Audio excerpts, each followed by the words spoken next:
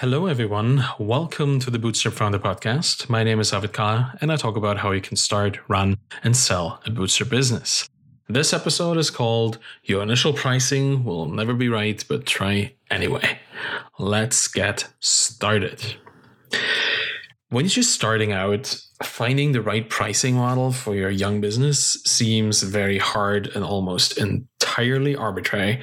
That's because at such an early stage of your business, it's impossible to find the correct price for several reasons. At the beginning of your business, revenue serves one purpose before any other: validation. A paying customer is validating multiple things at the same time. They are saying that your product is good enough to solve their problem, and they're saying that it provides more value than it costs, and they are saying that their problem is painful enough to actually pay for a solution. With that one payment, product, value, and problem are validated all in one. That's why the price is only secondary. As long as it's not higher than the value of the product, it'll be sufficient to allow for business validation. It might not be the perfect price, and you might leave money on the table, but at that stage, it only matters to show that the business actually works. Early pricing validates your business and initial product. Later pricing optimizes overall revenue. There are 3 rules to early pricing. It's never perfect, it can be changed, and it should be aspirational. Particularly when you're building a complicated product, you will have to start with a slimmed down version of your final vision. It will only contain the basic features, the functionality that is needed to show what problem the product solves at its core, but your price should reflect the value of your full vision. That is because you are selling to a particular kind of customer, the early adopter. And now let's talk about the psychology of pricing for early adopters. Regular customers look at a product, calculate the immediate value they would receive, compare that to the price, and purchase if the benefit significantly outweighs the cost. If a product promises to be better in the future, they dismiss this as a purchase risk, right? Majority customers buy in the here and now. They are customers anchored in the present. Early adopters, or even the even more radical peers, the innovators, they don't think like that. They make purchasing decisions on what things might turn out to become. They will buy an electric car even though the charging infrastructure may not yet be there for it. They just trust that the network effect will take care of that if enough people get involved. These customers buy for the future. They are anchored in the hope and trust that the things they purchase will turn out to be great. And the final state, that particular state, is what they see when they look at your first quirky version of the product. They see it for what it might become, not for what it lacks. And they will pay for what they believe it'll be. Of course, there's a lot of nuanced thinking going into such a purchasing decision, but you can be sure that the innovators and early adopters in your market will pay a premium for a product that breaks new ground. And here's the catch. You will have to live up to the expectations you set with your price. And you'll have to do that rather quickly. The early customers might become your biggest supporters and marketing channels if you do it right. But if you fail to fulfill your promise, they will soon pack up their things and move to another promising product. So get used to thinking that your price is a very fluid number with a lot of flexibility. It is not set in stone. What matters is the value you provide to your customers. So now we talk about value metrics and how to measure the value that you provide. Your price should reflect what you think the value of using your product is for your customers. This is tricky, as software products are continually evolving and the value they generate evolves with the product. A good strategy to measure the value you provide to your customers is to determine the central value metric and measuring that. So what is a value metric? It's the most relevant metric that goes up when your customer's business is doing well. For an image hosting service, it's the number of images uploaded. For a music streaming business, it's the number of times their songs were streamed. For a team building service, it's the number of team building exercises successfully finished on it. If your customers are barbers, it's the number of beards they can shave in a day. There always is a value metric. And the point is, if that number goes up, they make more money. And if that number goes up, you should make more money too. If you use a tiered pricing, splitting the tiers among certain economically sensible limits of that value metric will make a big difference in your revenue. Let's talk about price acceptance, purchasing power, and jobs to be done. Be aware that the acceptance of your price levels also depends on the purchasing power of your audience. Selling to large enterprise companies will allow you to charge much more than when you're selling to online teachers who are working 2 jobs like we did with Feedback Panda. What you need to find out is how much it costs them right now to solve this problem. Do they have a solution already? What are they paying for it? If they don't, how much time does it take them to do it themselves? How much would that be worth? One approach that always helps with determining this number is the jobs to be done framework. It states that every product or service replaces something else, but not necessarily the same kind of thing. Imagine that a software product that provides like AI-generated technical drawings. It might not just replace another software, but make a whole position the company superfluous, that of a technical draftsman. With one purchase, the company might save 100,000 or more in a year. Now imagine a CRM system that has specific features that automate the work that was usually done by unpaid interns and a half automated task that is run once a month. How much does that save the company? Probably less. For Feedback Panda, we knew that the purchasing power of our customers was reasonably low. They didn't pay for any solution yet, so they didn't even have a budget for a tool like ours. The resource teachers invested was their free time, which they valued surprisingly little. So we chose to price our product at a point that reflected what online teachers would make by teaching just 1 more hour per month. That turned out to be a very acceptable term for teachers, and it held true when we increased our prices by 50% 1 year into the business. It was just a small additional cost for them compared to the actual amount of work they would have to put in. And you have to find out the way the problem is solved right now and figure out what resources are invested in it. That will heavily determine if your price is accepted or not. And there is a problem when you underprice. Significantly underpricing your product will create a few problems down the road, while it will likely get you a lot of customers initially. But many of them will be very price sensitive. In general, bottom of the barrel customers are hard to deal with, as they will want to squeeze the most value out of your customer support and your product for the lowest price. Once you raise prices later, even a little, those customers might be very vocal about the disappointment. While there are always ways to deal with that, like time-limited subscription grandfathering, you'll be limiting yourself from the beginning, and you will surround yourself with customers you do not want.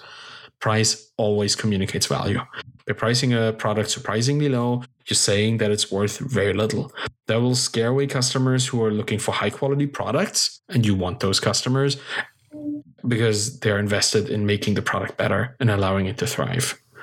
At Feedback Panda, we had a $5 monthly plan in the beginning. We scrapped that pretty quickly. First, because we understood that people were willing to pay more, but also because the customers that were on that plan were pretty hard to deal with. There was a lot of customer service stuff coming in, a lot of conversations where they took a lot of our time and attention, often complained about features not working the way they wanted, and it felt like it was completely out of proportion to the amount of money they were paying. Essentially, over a year, we would get $60 from them just in revenue, and if you price your time adequately high as an entrepreneur, just spending half an hour to an hour talking to them on intercom or a chat-based system completely exceeds that amount of money. So even after one conversation with a customer like this, their yearly budget of time they should be able to get from you is exhausted. And they just continued writing in every single day. So we completely removed the tier, and that made a lot of difference for us. There's also a problem with overpricing. Overpricing a product, on the other hand, is not as bad as underpricing it. You're communicating that you think your product is worth it, and you indicate that it's a professional tool, something for experts, for the people who know what they're doing, and that has a lot of value. Do not underestimate the signaling value of a price, particularly in crowded markets. The moment you're substantially cheaper than other products, customers who care about quality will think you are worse. There has to be a reason for why the price is lower. The moment you're more expensive, those customers might start paying attention and check out your product because they expect it to be better. With a high price product, you will only need a fraction of the number of customers to become sustainable. And you can always lower your prices if the customers disagree with your value proposition. Don't be afraid to charge more in the beginning. You may think that your product isn't fully finished yet, and that's no reason to not charge the full value that people are ready to pay. For your customers, the result of using your product is what they pay for, not what you think the quality of it should be eventually. So about one more thing to try. If you don't have any customers yet, just be bold with your price. 0 customers paying $20 might as well be 0 customers paying $50. See if you can find the early adopters that are looking for a quality product in the future by showing them your sincere attempt to build one through a higher price. So find a good initial price for your product. If you offer subscriptions, make sure you provide a yearly subscription option at a slightly reduced price from the beginning. Those subscriptions are an excellent signal for how much people think your product will be part of their lives. It's a sign of commitment. And the moment somebody commits to a year, you know that you're solving a critical problem well enough. Don't forget that ultimately, initial pricing is all about validating your business, product, vision, and what your market is willing to pay at the same time. Start with a reasonable price that is not too high to be insulting and not too low to suggest low quality, and a price that also shows your ambition to build a world-class product to solve the critical problem of your audience. I think it's very important to not spend too much time on pricing, but spend enough time on pricing throughout the time or the journey of your business. Because in the beginning, everything is essentially an experiment. Once you're getting out of the preparation phase, once you have a product that you can actually put into a market and you start trying to survive, you get into the survival stage, your initial price will have some impact on the business, but not as much as you think. Because the actual act of shouting the value of your product from the rooftops is much more important than the conversion rate from a sign up to subscribed ratio. Doesn't matter if it's 10% or 12 or 15. It may matter later on just for churn and retention reasons, but you have to get there first, right? So your product needs to be in the minds of people as an actual solution to their problem. And it's much more important to actually communicate that your product solves a problem, a critical problem for a well-defined audience, than that it's $12 a month or $15 a month, or that you have like 5 tiers for 10, 50, 100, 150, 200, or whatever. That kind of stuff is very flexible.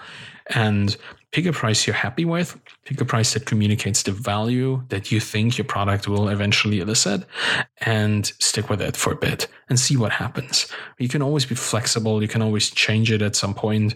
It's also important to kind of just communicate through your price in the beginning what your vision is. And that's what I mean with aspirational pricing.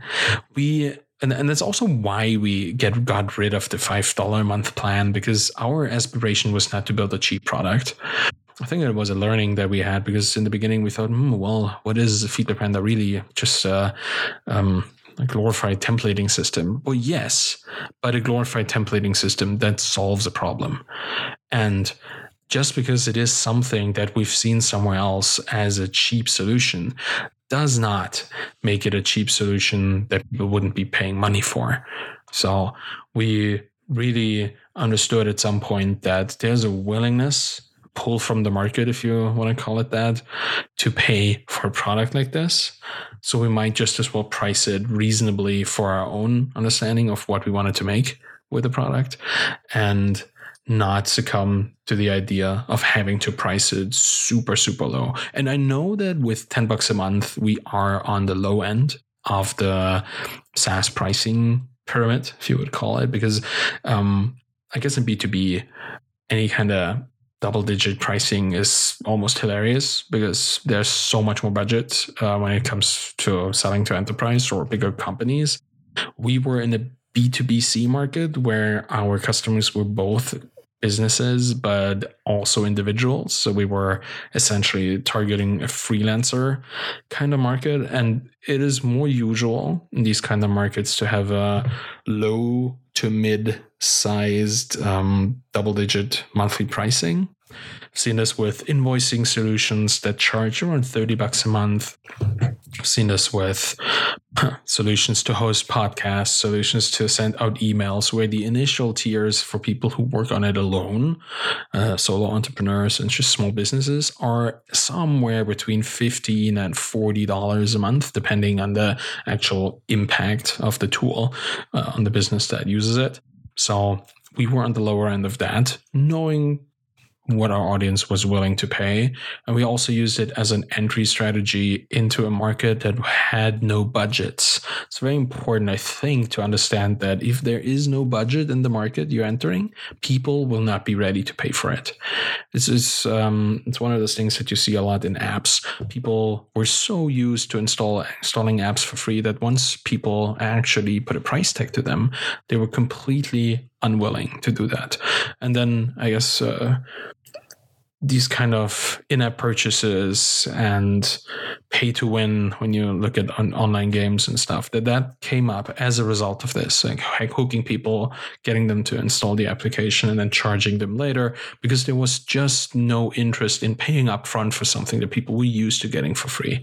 And that in certain industries is definitely the case. That's mostly where there are no competitors, there are no solutions. People are essentially solving all their problems with Excel and Word and just taking notes on actually pieces of paper, and just writing it into like a notepad app or something like this, where there's no infrastructure for people to understand that there could be value in paying somebody for providing a solution. You have to be careful and you have to be cautious. We did that. We raised our prices from $10 a month to $15 a month later, which immediately impacted our bottom line, obviously, in a positive way, because it's a 50% price increase. And had we not sold the business, we would have probably done the exact same thing again a year or a year and a half into the future of the business, because we knew the value for product definitely increased. The acceptance of the price in the community increased, where before it was only the early adopters that would pay for it. And there were a lot of people saying, I'm not going to pay for feedback. I'm not going to pay for doing something that I don't even get paid for by my employer. But with a couple months' time, people understood, okay, this is actually saving me a lot of time. This is often enabling me as a teacher to teach more and make more money. They understood that it was a tool that facilitated financial independence for them, and it was worth $10 a month, and it was still worth $15 a month, and it would likely have been worth like 20 or 25 or 30 for the teachers that taught more than a couple hours a day. I believe that it's just a matter of time that price acceptance extends from the early adopters into the majority of your customers. So initial pricing, always complicated, but just don't really overthink it. Pick a price that is adequately reflecting your ambition, that works with the existing industry, and just be prepared to change it at some point. If you see that nothing is happening, that nobody even signs up, you might be overpricing it, or you might be completely underpricing it. Talk to people who actually encountered your business, encountered your solution, your product, and ask them what they thought about it and what the initial reaction was. And you will find out which of those it would be, and then you can correct. Or just trust that you just haven't found the right people yet and haven't pointed the right people to your product. That might also always be a thing. So initial pricing, think about it a bit, find a price, and then actually build a business around it. Thank you for listening to the Bootstrap Founder Podcast. You can find me on Twitter at ArvidKahl, ARVIDKAHL. And you can check out the blog at thebootstrapfounder.com. If you want to support me in the Bootstrap Founder Podcast, please leave a rating and a review on Apple Podcasts and wherever you subscribe to it. It'll help other founders and founders to find this podcast and learn more about starting, running, and selling their Bootstrap businesses. Thank you very much for listening, and have a wonderful day. Bye-bye.